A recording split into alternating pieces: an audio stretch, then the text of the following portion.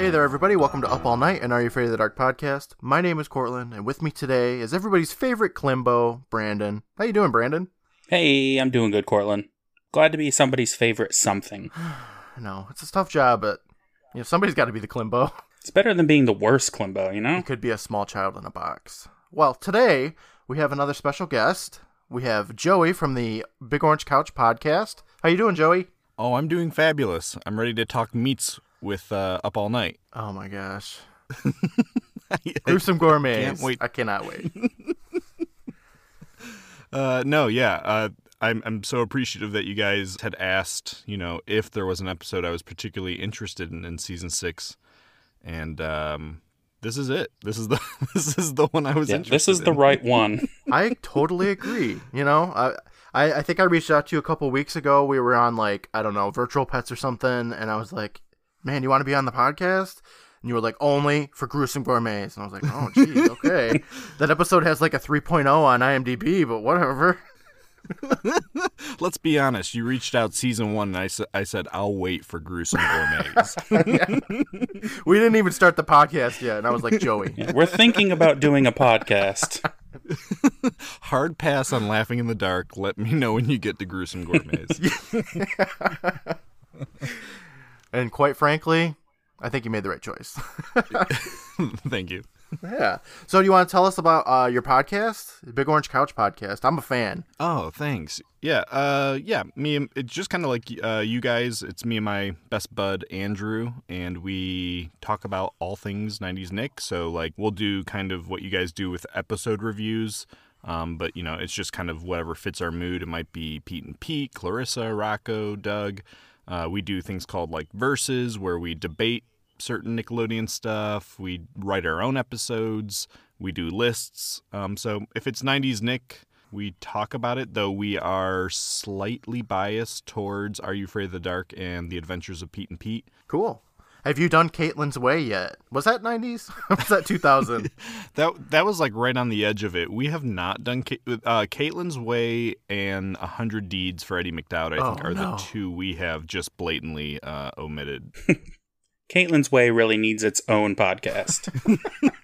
It had 3 seasons. Didn't Eddie McDowd have 3 seasons or something? Oh, yeah. It's ridiculous. I mean, I think we've talked about before, my brother and me having 1 season, but, that's a shame. We needed 3 seasons of a boy being a dog. Well, he's a dog forever, so... I mean, at least they had a happy ending. We got the laugh at the end. Yeah, if I had a genie, I would totally be like, I wish for more seasons of My Brother and Me. I love that show. Yeah, we do too. I like the variety. I love that. You guys have a lot of guests and stuff on there too, which is awesome. Yeah, it's usually our buddies, just growing up throughout life, our friends. But we've branched out. We're starting to have, especially during this time period, we're starting to have more listeners, and we've interviewed a few people, DJ McHale, Will McRobb, and that's been cool. The podcast world's kind of strange. We thought 2 people would listen to us, and it's like 5, so it's been cool. Yep, that's exactly. When we started, we were like, hey, even if nobody listens to it but us and our wives or something, we're still gonna do it. Right? Yeah, exactly. Well, we were super happy to have you on the show talking about the Gruesome Gourmets. Mm-hmm. I should say that the reason I picked this episode in February, Andrew and I did a because I hadn't seen a lot of season 6 or 7 either, so we did and knowing that we wouldn't contribute a lot of time to the episode reviews, we just did a full season ranking. It's a 3-hour episode. Yeah. And this was our biggest disagreement. Andrew thought Gruesome Gourmets was the worst episode of season 6, and I put it in my top 5. And so I didn't want to drag him through an episode review. So this is me. I feel like you're both right. All right, so Brandon's going to be the voice of reason. Good. Okay. Spoilers. I love this episode, so yes, it's good. It gives me those full moon vibes. Yeah. And I love full moon. That's something I'm going to mention multiple times, I feel. Yeah, it's like a spiritual successor to full moon almost. Yeah. I just love Are You Afraid of the Dark's hit or miss that are trying something. Give me less of Hungry Hounds or Jagged Sign. Oh, yeah. Ugh, Jagged Sign. You know, not that they're awful, but they're not like trying anything. I appreciate Full Moon or Gruesome Gourmets where it feels like they're like, let's have some fun this week. I couldn't agree more. I love it. I think we should just talk about it. Okay, sorry. Let's do it. Let's get into it. Okay, so our episode starts up, and we see Megan flipping up a tablecloth, and she sets it down over a little table, and she reaches over and she grabs a candle, saying there's one thing that everyone does. And she sets it down, saying, and that's eat. Most people love to eat. And the camera pans over to Tucker, who is staring intently at Megan, which pans over to see Quinn doing the same. And Megan says, others eat only because they have to. And others will eat anything, as long as there's plenty of it. And the camera pans more, and we see Vange and Andy sitting on the couch. And Vange is eating some trail mix or something, and she smiles, saying, that's me. And Andy chuckles, saying, me too. Yeah, I feel like they added Vange in there at the end, like, oh, we'll include Vange here, so we're not just, like, zooming in on Andy. A crash zoom. If we have to. Some people eat everything. And he's like, that's me. Poor The Midnight Society all turned to look at him. Yeah, that's what happens when you're in Manaha and you're Augustus Gloop. Like, oh, where's this food? I've got to say, though, this is now the fourth week in a row that we see somebody who's dragged a piece of furniture into the woods. Oh my god, I know, right? There's a couch, there's chairs, and now there's a table. They've got half an IKEA showroom in the woods now. I know you guys haven't finished the season, but there's a flat screen by the end. I mean, they're just... Next week is not a clearance event. They're not even telling their own stories anymore. They're just watching seasons 1 through 5. That might be an improvement. Oh, I'm just going to stop for 1 second. Joey, what do you think about the fact that Tucker didn't invite Stig back to the Midnight Society? Incredibly messed up. What a horrible friend. Yeah, at least like give us some backstory. Like there was a falling out, or Stig died. You can't just cut your best bud who told Dead Man's Float. Yeah, but he did it. Tucker's a cold motherfucker. He is cold. I'd want to know what line Stig would have to cross for Tucker to be like, "Whoa, dude, that's fucking it." Because he was already kind of a dirtbag. Yeah, I don't know. So back with Megan, she's now got a wine glass set up on the table, and Tucker lights her candle, I think from the campfire, and hands it back to her as she says, some people think that eating is the most important thing there is. And Quinn pipes up with a joke saying that, and those people are called chubsters. Oh, Lord. There's a bit of fat shaming. It's so close to being progressive. Like if they would have just been willing to be like, hey, like eating it, like people who enjoy eating are fine, right? Yeah, they're not. They don't have to be cannibals. I mean, Jeffrey Dahmer was a cannibal and he was slim, so that's what I thought. Cannibals can be anyone. That's the moral. Oh, spoilers. Yeah. Megan tells him no, it's not because they eat a lot. It's because they're very picky about what they eat. And she starts unfolding some silverware from a napkin. And Tucker's all, you mean because of allergies? And Megan says, no. These people love a certain kind of food so much, they'll do anything to get it. Anything. And if someone gets in their way, well... The kids all look at each other, and Megan grabs a pouch of monkey bone dust, saying, submitted for the approval of the Midnight Society. I call this story. And she uses a damn wine glass filled with monkey bone dust, and she throws it over the table and into the fire. Straight up wings it. The nerve. The tale of the Gruesome Gourmets. Yeah. She seriously is Kristen 3.0. She dragged an entire dining set out of the woods, complete with the little table. Look, from day one, she's been trying to just deconstruct the Midnight Society and rebuild it. She's like, all right, let's go to my dad's house. We'll sit on Lazy Boys. Yeah. God. Yeah. She's like out Kristen to Kristen at this point. And she's gotten one episode where she's had a story. The tale begins, and we are panned through a dirty room full of clothes. And it pans up and over a model train set, which is likely full of train magic. It's that train magic, son. Just imagine the train magic days. So then we see someone's hand lying out, like out of the bed. You know, it's slumped over. And another person is bringing up a bucket of water to that hand. And they submerge the whole damn hand, and the camera moves up, and the kid sleeping smiles.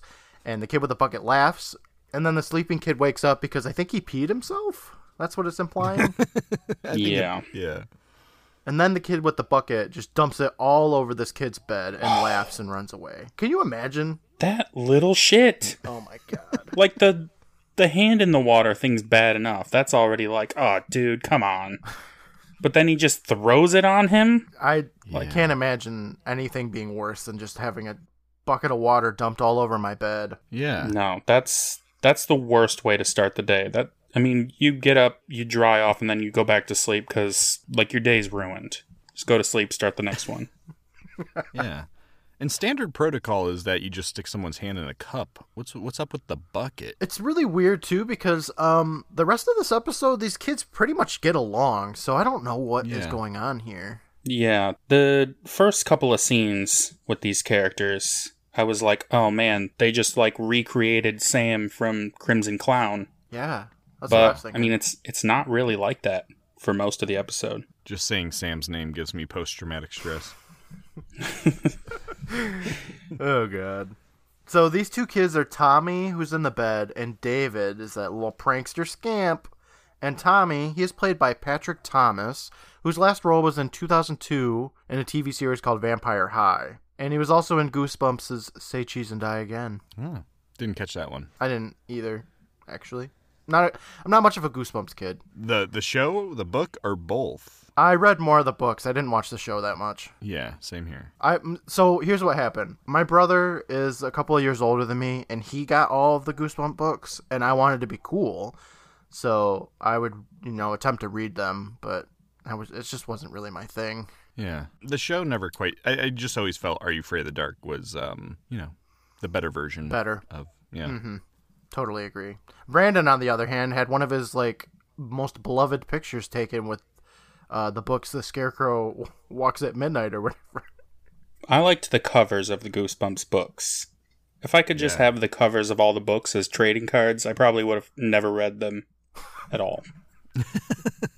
Yeah, those things were works of art for sure. I agree. David is played by Justin Bradley, who had a much bigger acting career, like being an Arthur, just like everybody else in this show.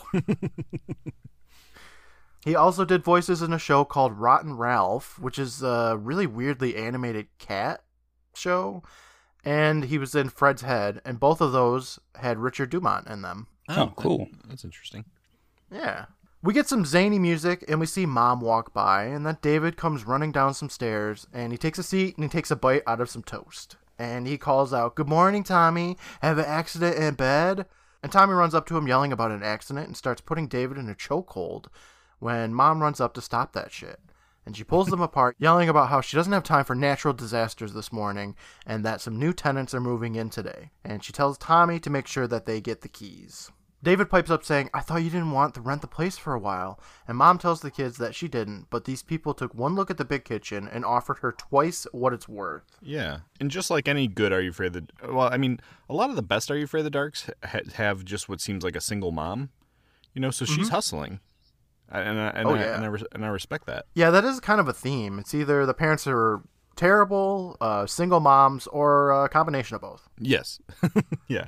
Tommy asks why the kitchen's so important, and Mom giggles saying, oh, you'll see. Mom ruffles Tommy's hair and asks, "Why are you all wet?" And David smiles, and Tommy attempts to explain, but Mom doesn't give a shit. She smooches his forehead saying, "Tell me later," and then tells him to dry off before Candy gets there. Yeah, I kind of wish all their names were food items. Oh, me too. Yes. Once you have, right, you have Chuck and Candy, it's like, come on, just try to finish this whole thing off. They went so far. Just finish it. Well, I see what I think the whole happened set. is they couldn't think of any more food names that wouldn't intersect with the food items they find in the freezer later, because they didn't want to call him Frank if they were going to use Frankenbeans or, Patrick or Patty or whatever, Yeah. I guess there is. I think they just ran out of food names. Yeah, that's a good point. David groans, saying that they don't need a babysitter, but Mom snaps back that that's like saying a zoo doesn't need cages. And she smooches David. She waves away, saying, "Be good." And David looks at Tommy, who scowls at him, and then she chases him up the stairs. And that scene fades, and now we're outside, and David, he's like sneaking around out of the garage with his bike. And he gets on it, and he starts to ride away when Tommy opens up a door, and he walks out yelling, "Hey, don't go weaseling off. We gotta wait for the new tenants." And David tells Tommy that that's his job, and he's the responsible one. But Tommy pulls a helmet out from behind his back, saying, "Forget something?" And David jumps off his bike. Isn't it weird, though? Like, you can't just, like, forget a helmet. If, like... No. It's either on your head or it's not. I feel like David's one of those kids who would never wear a helmet anyway. He's the type of kid who leaves his bike in the middle of the street when he gets off of it. Man.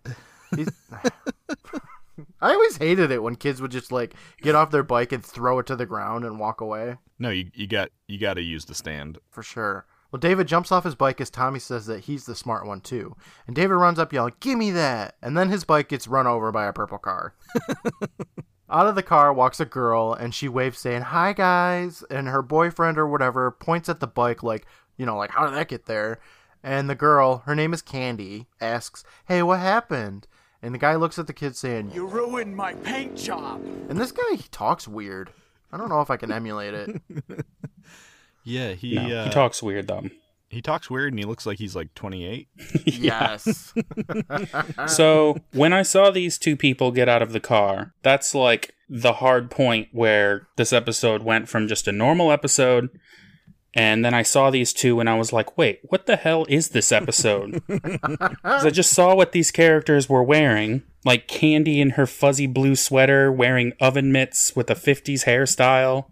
Yes. And Chuck in a Hawaiian shirt and a varsity jacket or something. I'm like, what are we doing here?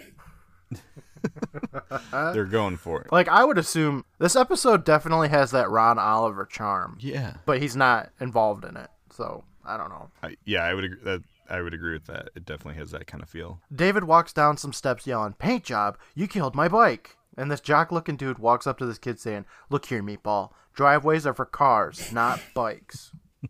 So I hope you guys like food references. Oh my god, there's so many. So many food references. From a ways away, a guy looks behind him at another guy and smiles. And the jock kid grabs David's coat and pulls him close, saying, "You're going to pay for this pork chop, because if you don't, I'm going to burn you like toast."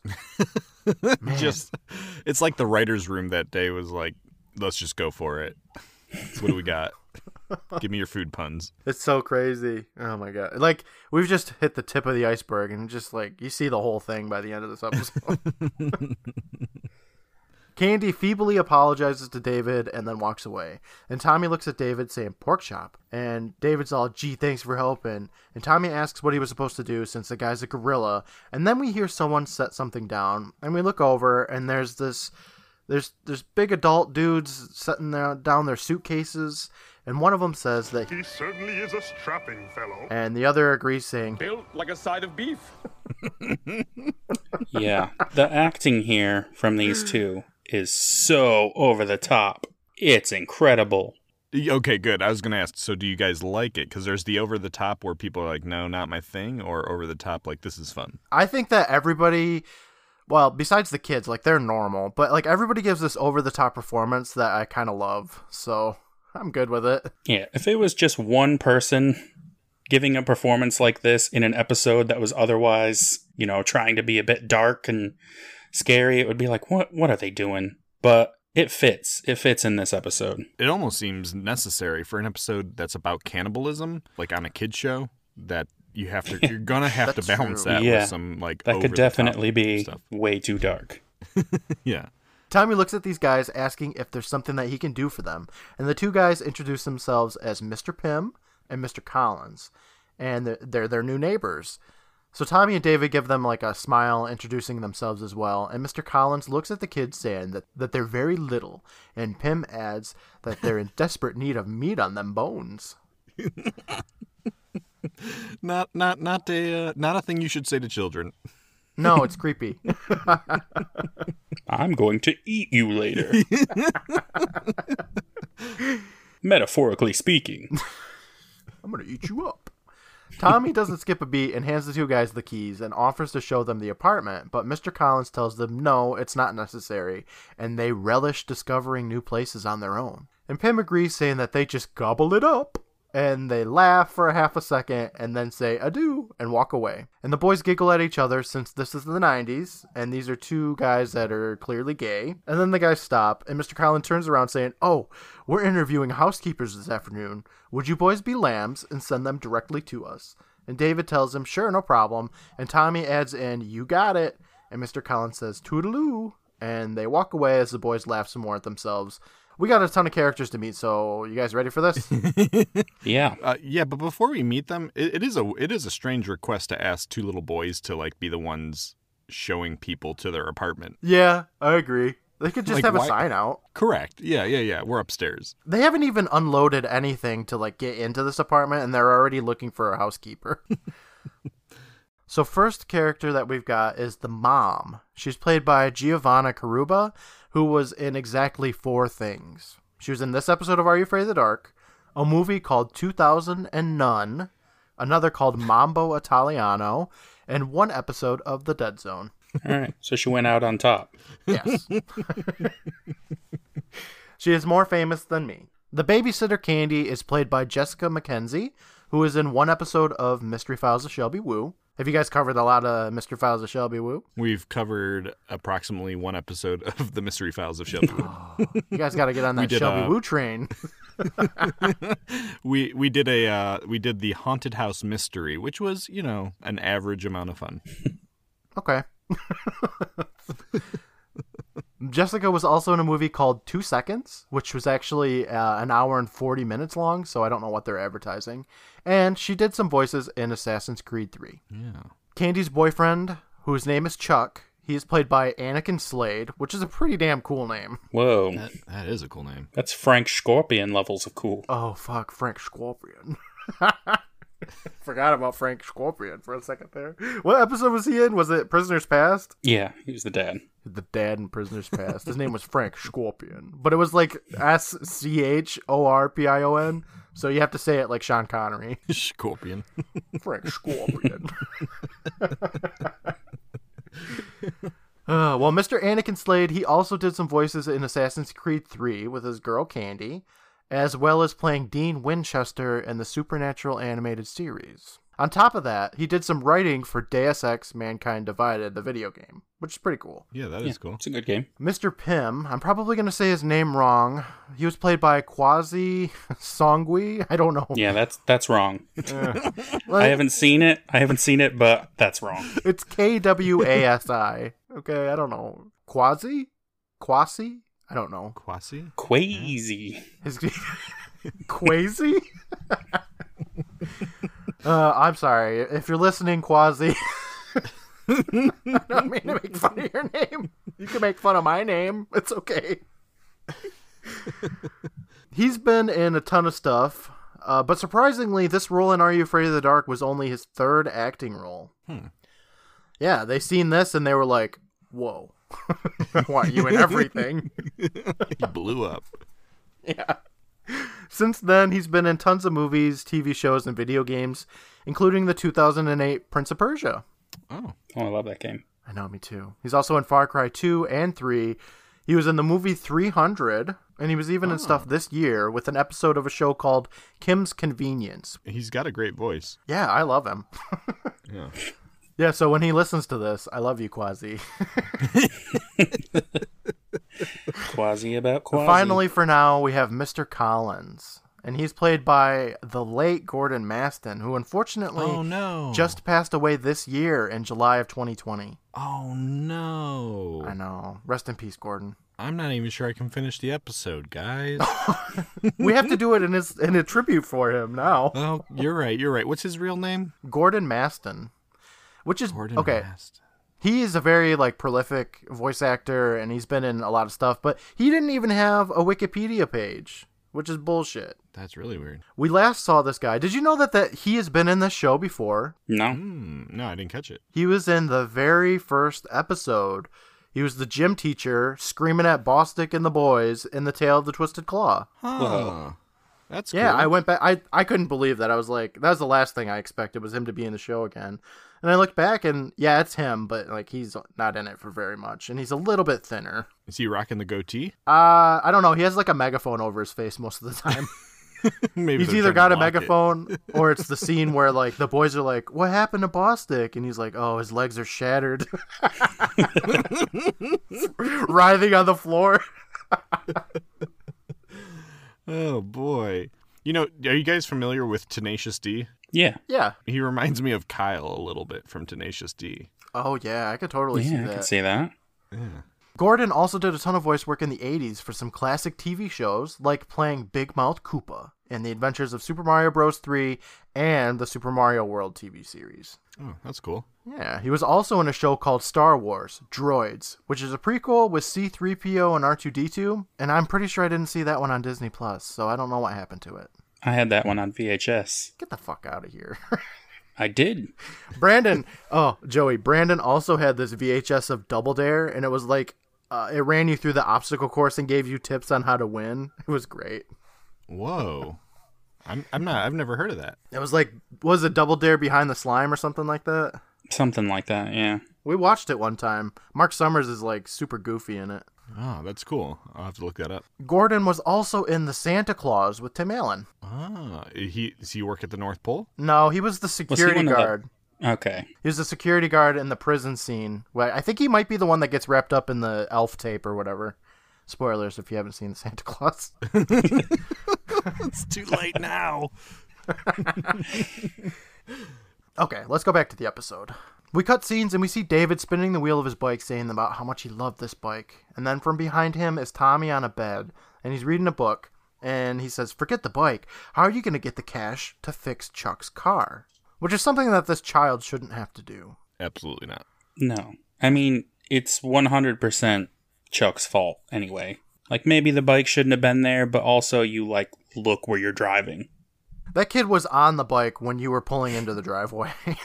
Yeah, like 5 seconds earlier, that kid would be run over and he'd be like, "Oh, driveways are for cars, not people." David looks back at him saying, "I put a lot of thought into this. I'm going to fix the bike and sell it." And Tommy laughs a little, saying, "As what, scrap metal? Put a little more thought into it." And I just got to say, by the way, I don't know if you guys noticed, but these kids have this awesome poster above their bed of a dolphin breaching the water. It's majestic. I missed it. It's pretty great. The kids hear some honking truck outside, so they jump out of bed and they race outside. And I thought it was going to be like, "Oh, Mom's home," but no, it's the truck delivery is here. They got up like it was Christmas morning. They did. We go outside, and there's this dude with this huge truck, and the kids bum rush him. It almost reminded me of Nightly Neighbors. They were asking him if there's anything for them in there, which is insane. Why would there be something for you? I don't know. Yeah, I mean, pre-Amazon days, so, like, you know. The driver tells them that there's nothing in here unless you're Pim or Collins. And the kids tell him, "Nope, those are the new tenants." And the guy asks if he invited the kids over for dinner yet. And the kids say no. And the driver guy tells him that they will, and he hopes they're on the ground floor. The boys tell him no, they're on the second floor. And the delivery guy says, "Figures." And another dude opens up the truck, and the kids look inside, and they see boxes and boxes of shit labeled cooking supplies, like mixing bowls, pots and pans, freezer containers, and cooking utensils. And we just cut from that scene without another word, and we're back inside, and David and Tommy are working on fixing David's bike. And some girl walks up to them, which I thought was the mom at first, but it's not. And we get a voiceover from Megan saying that afternoon, people started coming to apply for the housekeeping job. And the lady walks upstairs, and the kids just keep working on the bike. About 5 seconds later, the lady walks back down the stairs, and Megan says, "But the two strange men were very particular about who they wanted." We fade, and now a guy walks up the stairs, and that fades, and he walks back down, and the kids look at him, and then he shrugs. This is just a montage of people that just really want this job for some reason. I don't get it. Without spoiling the ending, do they ever really even clarify, like, what the job is? Maybe I missed it. The only thing they say is that they have to clean dishes. Like, we get to see the apartment later. It's not that big. No. There can't be that many dishes. There's barely anything in the apartment other than in the kitchen. So we fade. And now the kids are outside and they're trying to put a wheel on the bike, and another girl is walking behind them. And Megan tells us that people came one after the other, but Mr. Pym and Mr. Collins knew right away that they weren't right and sent them away. And that fades, and now the kids have the wheel back on that bike, and the girl's walking away from them. And Megan continues saying that the afternoon wasn't over yet. We get this shot of the bike completed and in working order. And the two brothers give each other a high five, and David gets on that bike, and he just starts to pedal, and the whole thing collapses on him, and it was pretty funny. This may be my favorite moment of the entire series. Him trying to get on this bike. I rewound that part and watched it like 7 or 8 times. It is so great. Perfect. The music swells up. Tommy looks so proud of what he and his brother have done. He gets on that bike. He's ready to ride off into the sunset. And it just collapses on him. It's pretty good. It's very funny. And I have to say, I've really been enjoying the little, 1 minute episode summaries you guys have been posting on Instagram and Twitter. Thank you. So my most sincere hope is that this moment, if you do one for this episode, makes That's the whole video. a minute of it repeating. I've thought about doing one that's just like one scene from the actual episode, but I don't know what to do yet. It's really tough to figure out what to put in that 1 minute. Yeah. Oh, no, it's really a real hard. feat. I've loved watching them. Good luck to whoever does this one. I mean, it's honestly just mostly bikes, and there's an odd amount of time spent on bikes in this episode, considering it's about cannibals. Almost as much as in Forever Game. Yeah, that's a good point. So David is on the ground now. His bike has just collapsed, and some really big guy walks up to David on the ground saying, "Excuse me." And David, with this weird penguin and snowflake fleece jacket, points, saying, "Up the stairs, 2nd floor. Don't get used to the place." And the guy nods and he walks past Tommy, and David shakes his head, and Tommy walks up saying that he knew this was hopeless. And he starts gathering up the bike pieces as David takes off his helmet saying, "Chuck's gonna come after him." And he doesn't even have his bike to escape on. And we watch the kids kind of gather up the pieces, and then Tommy throws it to the ground saying it's a waste of time, and David agrees saying that it's a pile of junk. Did you guys see that sweet penguin and snowflake jacket that David was wearing? No. I wish I had that. I didn't make a note of it, at least. It was fantastic. You missed out. You guys are going to have to watch the episode again. Put it in the video. Oh, it's going in there. Then Tommy looks around and says, "That's weird." And David asks, "What?" And Tommy says, "That chubby guy never came back."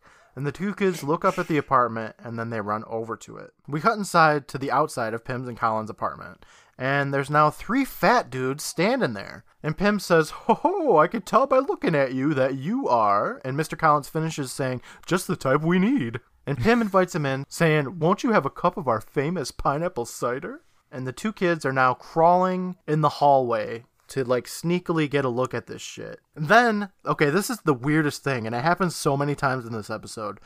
This fat guy then shimmies in between Pym and Collins' bellies to get inside the apartment, and it's ridiculous. Yeah, they don't move from the door frame. They make the people walk in between them. It's so weird. I kind of love it. Imagine someone doing that to you in real life. I'm not sure I'd ever talk to that person again. So they walk in, and the two kids shrug, and then they go back down the stairs a little bit, but they hear a scream, and David's all, "What was that? Let's see." So he starts to go back up the stairs to check it out, but Tommy stops him saying that it's none of his business. So David calls him a chicken, and he goes back up to see, but Tommy pulls him away. Even as a kid, if somebody had a death scream, I wouldn't be like, "Well, it's their business." I'd probably call the police. Yeah, for sure. Or call my mom to be like, "Hey, the new tenants are killing people." Yes. Yeah. You would think that would be the first step, but they don't do that. There's different kind of screams. There's I just saw a spider scream, and there's cannibals are trying to eat me screams. When you hear that second one, you do something about it. The scene fades, and we see the two boys hauling a trash can full of bike pieces when they're stopped by a crazy 50s-style dressed girl. Oh my god. Who says, "Hello, young man." "I'm looking for..." But David interrupts saying, "Sorry, lady, too late." And Tommy tells her a guy went up yesterday and never left, so he probably got the job. And the lady sighs, saying, "Oh, was he rather large, man?" And she shakes a little, and she's insane. My God. David's like, "You mean Tubby?" "Yeah, about like you," which is so funny. Fucking shots fired. Oh, no. Tommy hits David, and the girl says, "Ooh, yummy," kind of like Miss Piggy. And she runs by the kids prancing and saying yummy, and David laughs, saying, "What are they auditioning for, the circus?" Did you guys recognize this lady by chance? I never recognize anyone. Yeah, me neither. That's why I use IMDb. Yeah. But this lady is Kathleen Fee, who we last saw as Nurse Hanton in The Tale of the Night Shift. She's got some acting range. Whoa, yeah. You throw a Minnie Mouse dress on her and she's a completely different person. Oh, that's an iconic dress. I feel like in 2020 that dress is in style. We cut, and now this girl's at the front door of the guy's apartments, and she knocks, and the door opens up, and Pim and Collins greet her.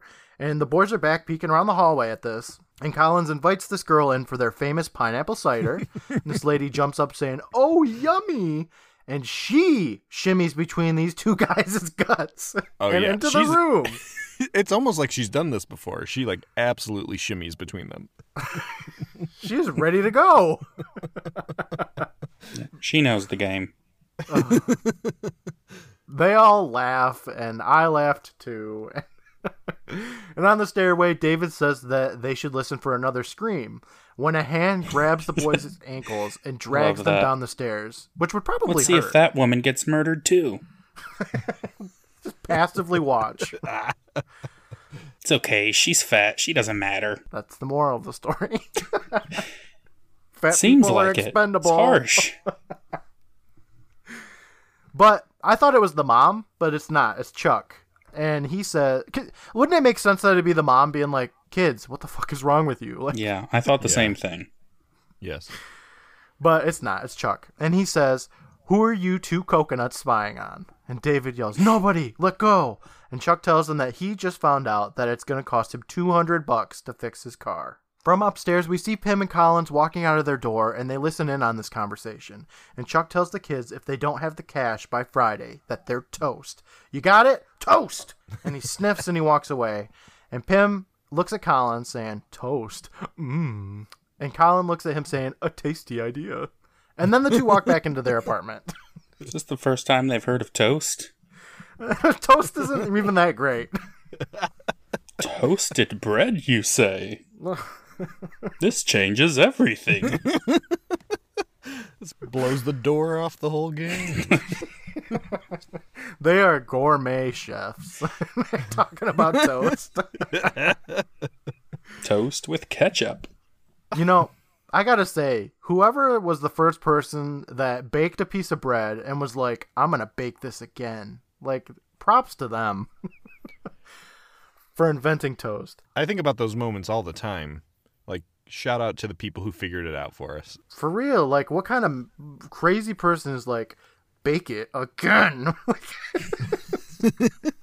I often think about milk a lot. Who was the first person to go, "I'm going to squeeze that udder, and then I'm going to drink it."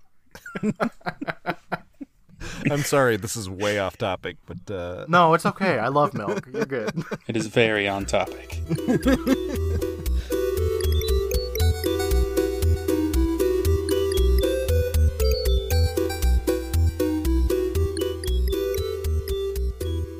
Hey there, everybody. Cortland here, your good buddy and your pineapple cider dealer.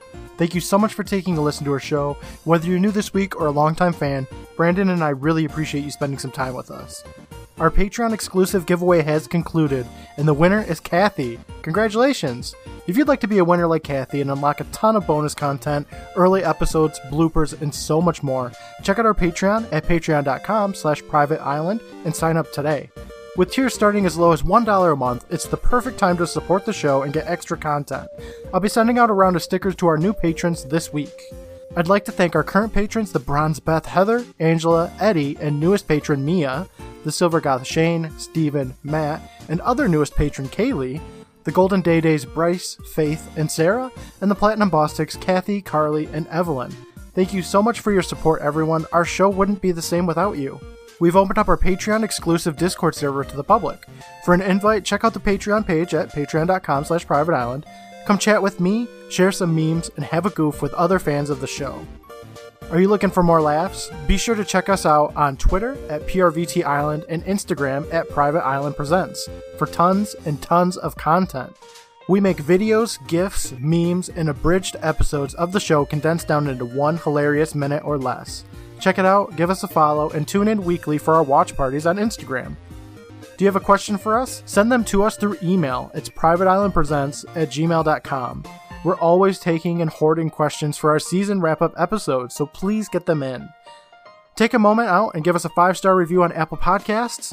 It'll help us out in the charts and get us noticed. We just hit over 25,000 total downloads this week, and we are super excited to see how far we can go before we finish out the last season.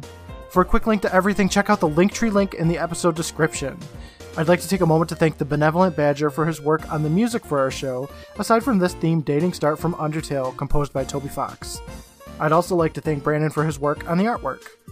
Now I'm going to play the promo for one of my absolute favorite podcasts, Three Spooked Girls, with hosts Tara and Jessica, who tackle everything from paranormal to true crime. Three Spooked Girls. Three Spooked Girls. Hey there, I'm Tara. And I'm Jessica, and together we co-host the podcast Three Spooked Girls. If you love the paranormal or murder, join us on Mondays for full-length episodes where we discuss our favorite paranormal stories and true crime cases. And join us again on Thursdays for our mini-sodes called Stabby Snippets, where we tell you all about true crimes happening in the news. You can find us on Apple Podcasts, Podbean, Spotify, wherever the hell else you listen to your pods at. You can also find us on Twitter, Instagram, and Facebook by using the handle @3SpookedGirls. Come and hang out with us and get your spooky on while we scare the hell out of you. The Three Spooked Girls. Thanks again, everyone, for listening. I'll let you get back to the fun of Gruesome Gourmets. Bye, everyone.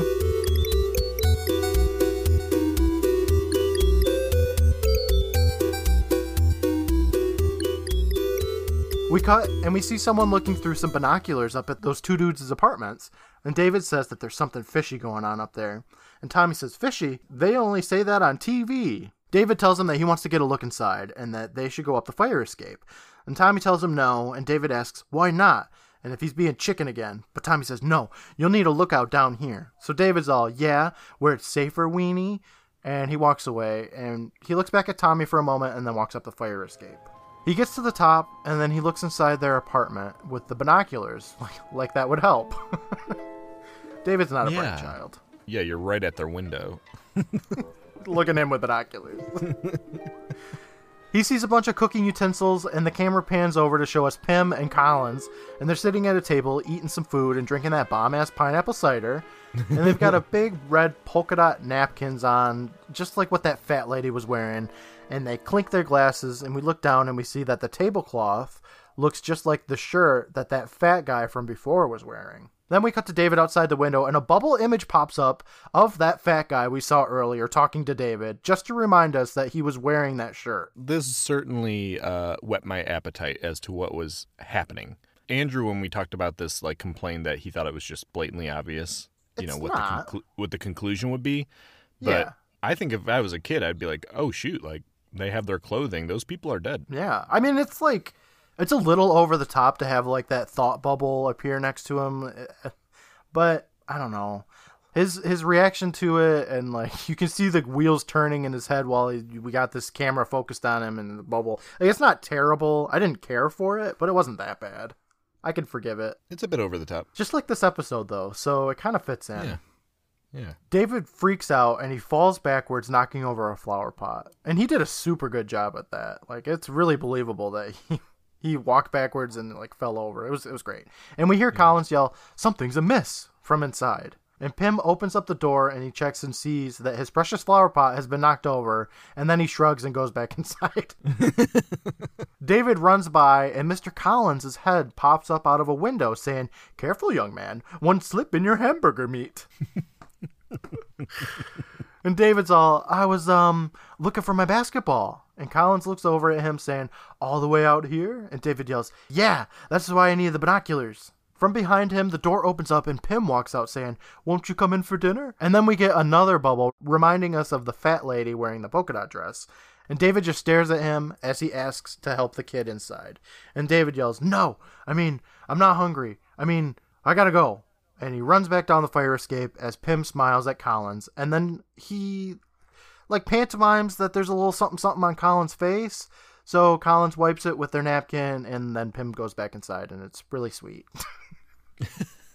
They do seem in love. They're just... yeah, they do. They're a great couple. Good for them. Yeah. We cut, and now someone is creeping up on a door, and then they open it, and it's David, and he's just busting into Pim and Collins' apartment. Doesn't even unlock the door, he just busts in it. He closes the door behind him and gets out a flashlight, and he looks around. And it looks like I said, we're in the two guys' apartment. It's dark. There's a ton of cooking stuff everywhere. There's even some damn soup on the stove that's steaming, which is just super unsafe.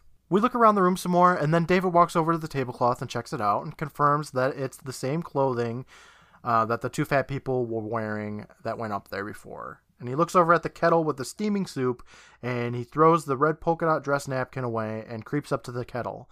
He opens it up, he lifts up the ladle, and he freaks out because there's a human finger in there. Is that what that was? Yes. It was very dark, but Okay. it was a human finger. I thought that's probably what it was, given the context, but I could not make out what was there. Same thing. I wasn't quite sure, but it looked like a finger. And, again, I like the kind of subtlety. I do too. It's like that one time when that Wendy's chili had the finger in it. Remember that, guys? Yeah, I do remember that. I don't know why I remember that, but yes. We hear Collins scream, "Who's out there?" And David drops the ladle. He looks around and he opens a door and runs through it. And inside, it's a freezer.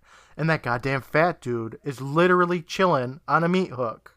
Yeah. It was really good. Yeah, this sequence is great. Like one of the most, I think, bold sequences in Are You Afraid of the Dark? It's crazy. Honestly, it reminded me of Goodfellas. I don't know. Have you seen Goodfellas? Yeah. Like, spoilers for Goodfellas. There's a part where a guy's frozen in a meat truck. Man, spoiling Goodfellas and Santa Claus. I mean, all the classics. You're going to have to put a disclaimer at the start of this episode. Well, it honestly reminded me of Goodfellas. Like, the makeup of him being frozen in that meat locker or whatever is really good. Like, he's got, ice crystals on his eyelashes and stuff. It's great. Yeah, it looks really cool. David takes a few steps back and he bumps into the body of the fat lady who is also frozen. And then she opens up her eyes and screams, "Gimme!" and starts strangling David. Gimme what? I don't know. Something good to eat? I don't know. She's hungry, yeah. We zoom into David's mouth and then back out, and now we're in David's bedroom, and he's screaming and being strangled by Chuck, who says, "You better scream toast, boy, because by tomorrow, you gotta come up with $200. And I'm just sitting here wondering, how the hell did he get into his room? I don't know. I feel like this crosses several lines. This episode is like 101 on like what not to do with children. How not to talk to them, how not to go into their rooms. Don't give him all these responsibilities. Correct, yeah. Tommy, who's in the bed across the room, says, "I hate that guy." And I wonder if Chuck is even out of the room yet. And David gets up saying, "Forget him. I figured out what's going on upstairs." You can't just say forget him to a guy who chokes you in your sleep. That's a problem. Sneaks in your room and chokes you while you're unconscious. For $200. Forget it.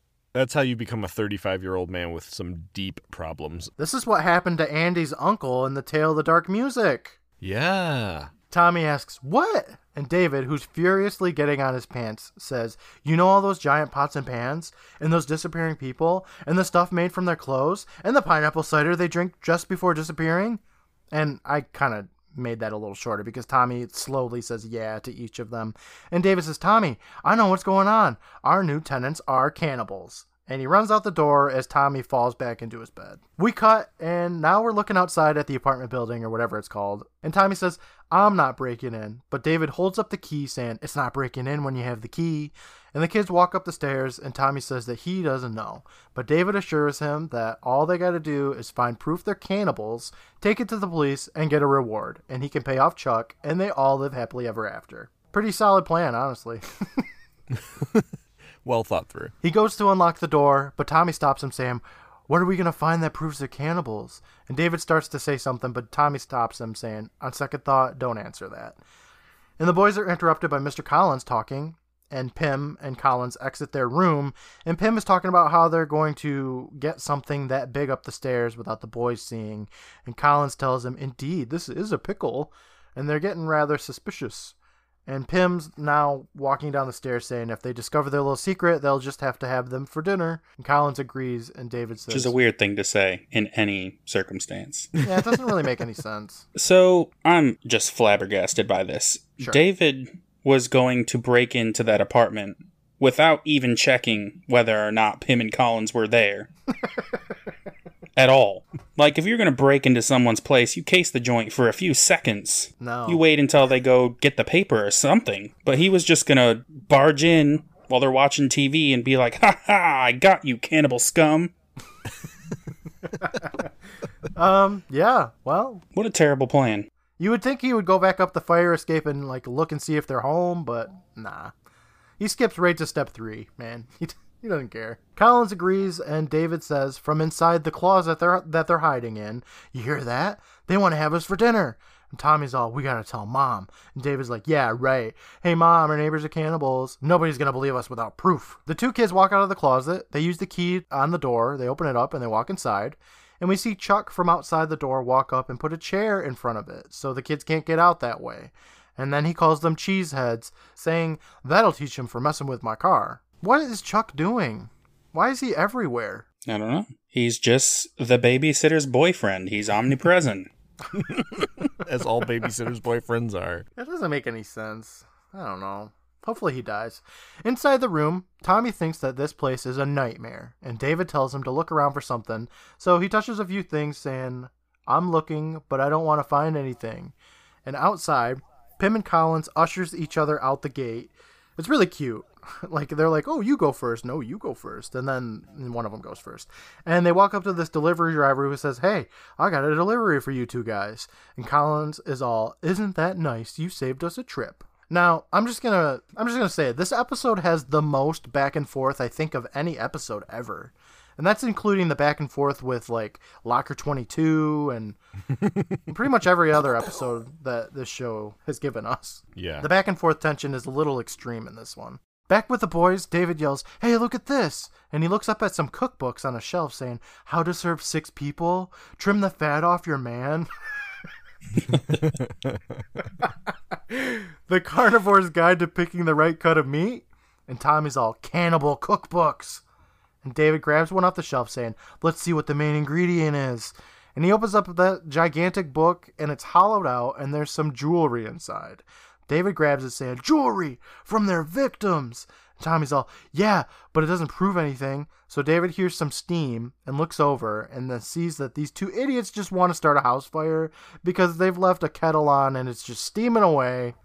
Yeah, they were not planning on coming back so soon. Outside, we see the delivery guys lift out a big package, and Pims is telling him to be careful, that they don't want to bruise anything. And Collins side-eyes Pim knowingly. Once we know what's in the package, saying we don't want to bruise it is a very weird thing to say. Agreed.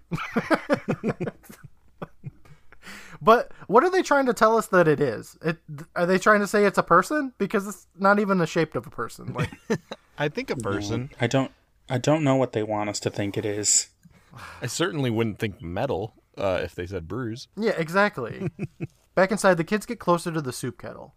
With the men, they lift in that package, which is big like a painting almost. Back inside, the kids open up the lid and they look inside, and it's meatballs. And the kids sigh, and Tommy says, proves one thing, they like Italian food. That proves it. Case closed. Back downstairs, the two guys struggle to get that package inside, and they get stuck in a doorway, and then they figure out that they gotta go through it sideways. Back with the kids, David says, uh-oh. And Tommy's like, what? And David looks over at the freezer door. They slowly walk over to it, and they open it up. And we cut back with the men, and they're still lifting the package all around. And Pim's complaining that his suspenders are going to fall, and they're struggling to get this shit up the stairs. Inside the freezer, there's a giant tub of beans with a label saying Frank's Beans. The camera pans up and we see something wrapped in paper called Steak Diane, then Virginia ham, hamburger patty, and the classic head cheese. And like I said, I think that's why everybody's name wasn't food, because then they couldn't use all of these incredible puns. Just saving it up. This is where the volcanic eruption of puns happens. David's all... It's people food, man. I mean, it's food made from people. But... you look at the Franken beans, and it's clearly beans and hot dogs. Like, I don't know. Tommy lifts up the shirt the fat guy was wearing, and then the two kids scream at each other and run out of the freezer and try to open up the front door, but they can't. Outside the door, the men are walking up the stairs. Back inside, Tommy whispers, "It's the cannibals!" And they push a small table in front of the door. With the men, Colin says, "Something's amiss." Inside, David tells him, "Quick, the back door." Outside, Collins wonders aloud what's going on in there. Inside, the boys try the window, but they can't get it open. Outside the room, Pim and Collins put their hat on a post, nod to each other, and move the chair and open the door up. But it's stuck on that little-ass table. Which is, honestly, probably the funniest part to me. Like, this little side table is the most easily pushed down table. Yeah. And it stops these two adult men. Again, they're not good with door frames. The boys see that table moving and then they run. The two men burst into their apartment and Pim asks, "Who's in here?" And Collins looks over and sees that his cookbook hiding spot is open, saying, "It's those nosy little boys. I can smell them." And we cut over to David and Tommy, and they're hiding in the freezer. And we hear Pim say that they're going to find themselves in hot water very soon. And the two men smile to themselves, and we cut, and now we're with Candy and Chuck. And Candy's all, "I can't believe you locked him in there." And Chuck tells her, "Hey, those squids deserved it." And Candy looks at him saying, "You know, sometimes you really are a meathead. Okay, stay here while I straighten this out." And Chuck takes a seat at the foot of the staircase, and Candy walks upstairs and is about to knock on the door when the door opens up, and the two guys walk out saying, "Well, hello." Candy says hi, introduces herself as the boys' babysitter, and says that she hopes they're not being pains. Colin looks at her saying, "Candy, how sweet," and Pim invites her in, so she says, "Oh," and she laughs, and she squeezes between the gentlemen, and then from the freezer, we hear them inviting Candy in, and Tommy looks at David saying, "Oh no, they got Candy." With Candy, she sits down at their table, and Pim offers her a cup of their famous pineapple cider. In the freezer, David's all, "They're making our pineapple cider." And Tommy says, "So?" And David explains that every time the people disappeared, that's what the cannibals gave them. With Candy, she asks if the guys are sure the boys aren't there. And Pim says, "Candy, what a delightful name." And he pours something in a mug, when up pops Collins, who says, "Nothing tastes sweeter." And he smiles and he pours in some pineapple juice. In the freezer, Tommy says that they gotta do something. And David asks, "Like what?" And Collins walks up to Candy with that cup saying, "Nothing like a hot cup of pineapple cider to cure what's eating you." In the freezer, Tommy says, "I know what's eating her, or what's gonna be eating her." Oh no. With Candy, she gets up saying, "You know, I should really find those boys." But Pim tells her, "Nonsense, not before your cider." And she sits back down. In the freezer, Tommy says that they gotta stop her, but David says, "Forget it." And Tommy's all, "David, who's chicken now?" We cut back to Candy, who's picked up the cup and says, "You know, I don't really like cider." And she giggles, and Pim tells her that she'll like this cider, that it's a once-in-a-lifetime experience. And Colin giggles. Yeah, they're really fucking pushy with this drink.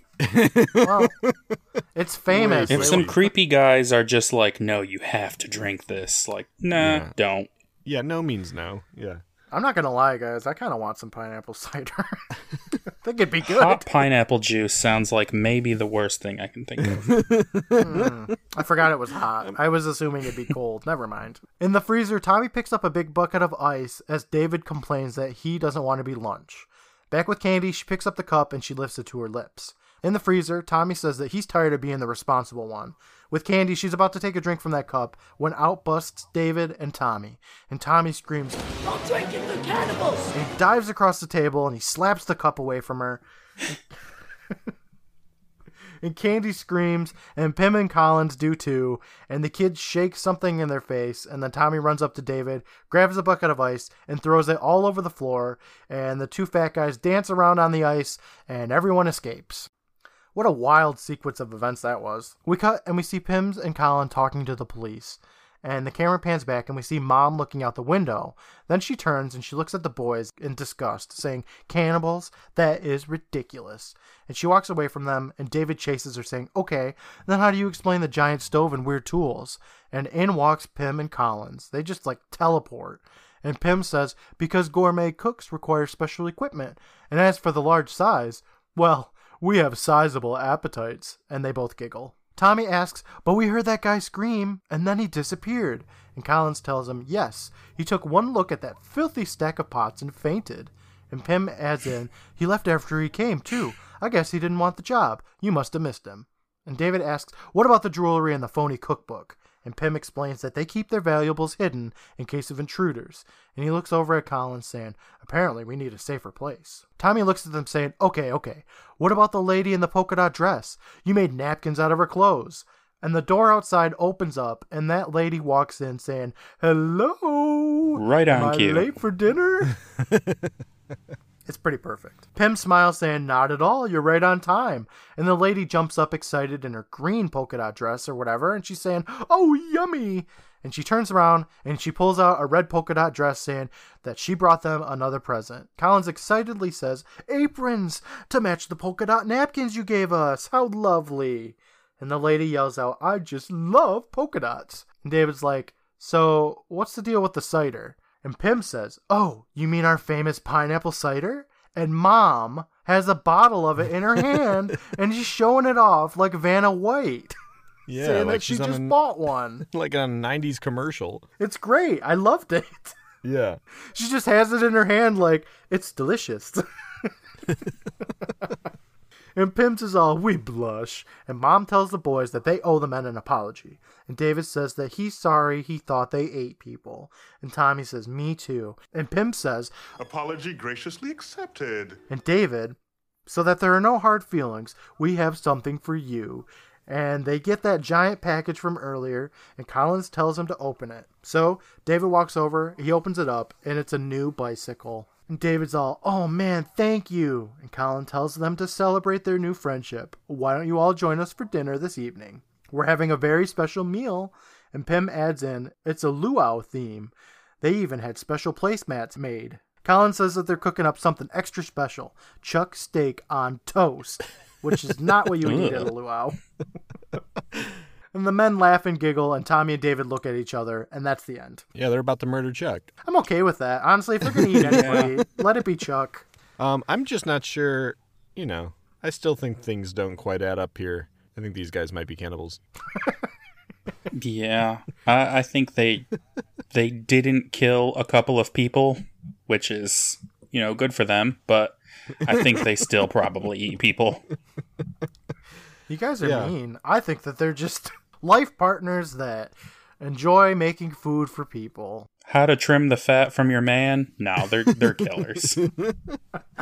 I love that this is like the anti Are You Afraid of the Dark? It's leading you in a direction, and there's just absolutely no mystery or sci-fi elements to it. It's just a misunderstanding. And I get that's probably not why people are watching Are You Afraid of the Dark, but as a older man now, I feel like, oh, that was kind of fun. I think maybe I mentioned it before. I don't know if you guys watch this show. It reminds me of a Erie, Indiana episode. I could see that, yeah. It has that vibe of putting the kids in the Tupperware kind of thing, yeah. Yeah, exactly. That's just trying to silliness. figure out what's going on. Yeah. I think that this episode is one that I would hate if I watched this as a kid. Kind of like Full Moon too. I feel like if I watched that as a kid, I wouldn't have liked it. But being an adult, I can totally appreciate the directional choices and the script choices and the acting chops, and it's fun. It's a fun episode. I like this episode, but for me, I think the entire time I was watching it, I was kind of thinking this is a little bit of a pale imitation of Tale of the Full Moon. Yeah. And the thing about the Tale of the Full Moon is, I actually went back and listened a little bit to what I said about the Tale of the Full Moon in that episode, and I wasn't super hot on it. It turns out, Oh, I forgot. I wasn't in love with that episode, but I think that episode has grown on me more and more because I didn't watch this show growing up, so I had preconceived notions of what this show was. And in my head, from all the like marketing materials I've seen and the legacy it has, like in my head it was just, this is this dark, scary show for kids, but you know, it's spooky. And when I saw that episode, I was like, what is this? And I was kind of thrown off by it. But man, Tale of the Full Moon is a great episode of TV. Yeah. And this is really good too. But I feel like they really just were like, let's try to do an episode like that. Like even their way to make it kind of wacky is to dress everybody up in 50s clothes, which is what Full Moon did. And I don't know, it just seems a little bit like copycat. Yeah, I didn't really touch on it too, but the music is kind of zany in this episode as well. Yeah. I mean, I think without a doubt, Full Moon is a better episode than this. But I think this has like the same kind of, I'll be interested like as time goes on, if like this has somewhat of a lasting quality. Like it's kind of fun to think about Pim and Collins. Not that I'm thinking about Gruesome Gourmets every day, but you know, when it I will be, but this episode is memorable for sure. Yeah, there's like a quality to it that's not very Are You Afraid of the Dark, and I think that's kind of what I like about it. I totally I agree. will take 1,000 episodes like this over a misfortune cookie. So at the campfire, Megan lifts up a glass saying, "The end," and she takes a sip, and Tucker says, "So, what did you bring to eat?" And Megan tells him something very special. "It's my favorite." And Vange closes her bag of trail mix, saying that she doesn't think that she's hungry anymore. And Megan pulls out this absolute unit of a sandwich. God. Damn. Yeah. Quinn gets up saying, "Oh, that's roast beef, right?" And Megan tells him, "Not exactly." And Andy asks what it is. And Megan tells him, "Well, it's tasty. It's meaty. It's tongue." And that grosses the kids out and they run away. And with Megan, she says, "Bone apple tea." And she bites into the gigantic sandwich. And that's the end of the episode. Yeah. Or if she finishes that thing. That sandwich was so massive. Yeah, she's working too hard here at these Midnight Society segments. She knew the legacy of Kristen, and she said, "I'm going to trump that." I mean, Andy brought in a hat with some cookies in it. She's brought a table, glasses. As far as I'm concerned, she out-Kristened. So, yeah. Any final thoughts on this episode, you guys? It's good. Yeah, it's I think as you'll find out in season 6 and 7, it's not good as in season 1 through 5 good, but it is good for seasons 6 and 7, I think. Yeah, I can see that. You know, we talk about this a little bit in Zombie Dice. There's this weird thing in season 6 where it seems like the writers and they just like have a dartboard and they just throw darts at things, and it landed on, you know, a forest bike ride leads to board games. And a arcade leads to shrinking children. It's really weird. And at least this episode gave us a solid, understandable concept and script and everything. Yeah. The darts like fell off and hit the VHS of Nightly Neighbors and Full Moon. A piece of toast and a bike. Yeah, I love that analogy, or I love that imagery of, them just throwing darts. Trust me, like there is some stuff coming up here where it doesn't feel less random. Okay. But yeah, this episode is pretty focused. Zombie Dice is another good example of like something that seemed on its surface like it could really work, and they were just throwing too much stuff in with like the fingerprints and the shrinking kids and the Klimbo.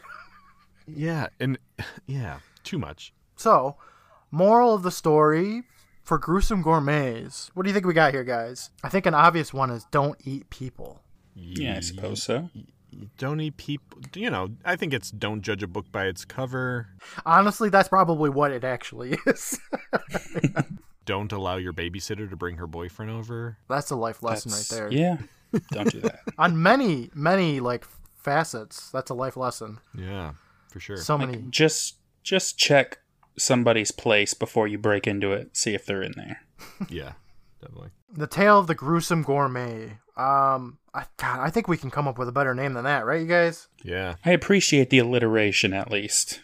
Alliterations are pretty dope. Yeah. How about The Tale of the Perfectly Normal Neighbors?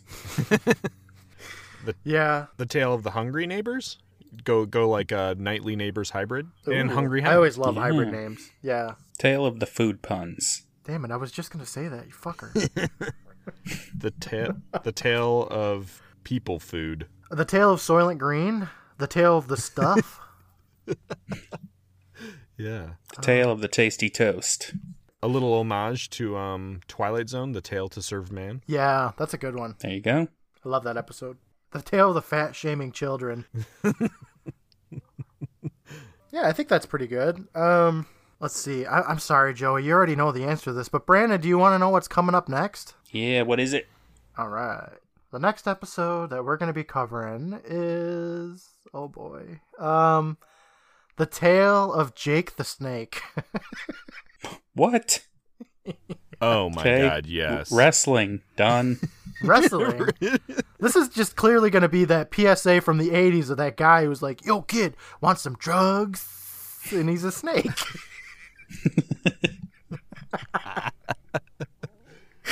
I'm pretty sure they call him Jake the Snake in that PSA.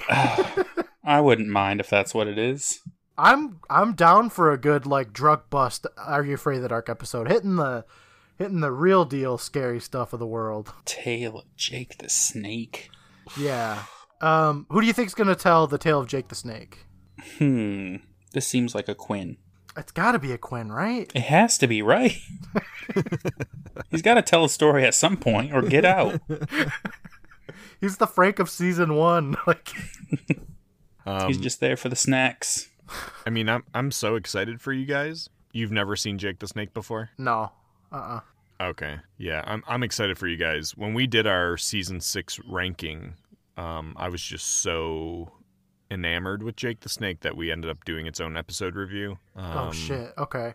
It's a ride, guys, and I can't wait to see what you think of it. I'm excited. I am too. This episode has an 8.8 out of 10 with 605 reviews on IMDb. Oh no. It means it's horrible. It's a little bit better than Misfortune Cookie.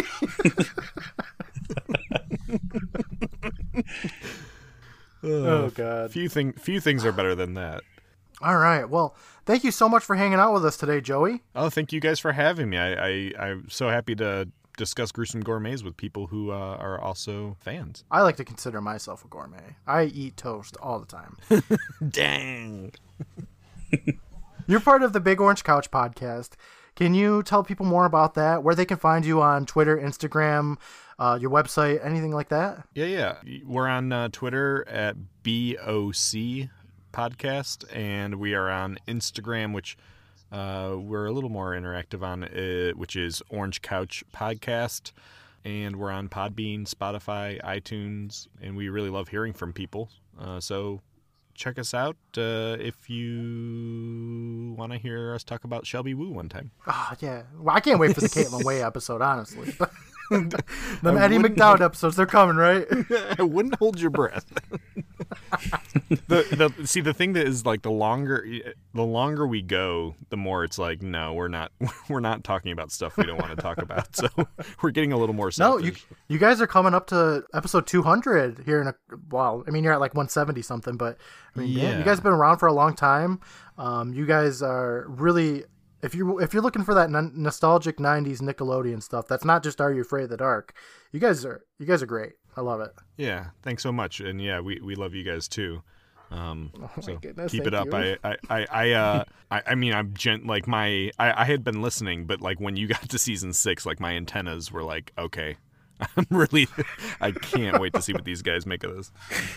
I've been excited for season 6 and 7 since we started because I've never really watched them. I will say I've seen 3 episodes in season 7, which I'm assuming you could figure out which ones they are, but I'm not going to say anything more. Okay.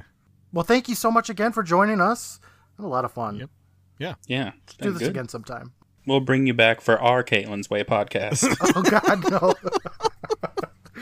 I'll pass that off to Andrew. All right. Well, I have been up all night, you guys. I'm going back to sleep. I've had enough of today. It's like somebody poured water on you. Oh God, I hope not. Bye, everybody. Bye. Bye.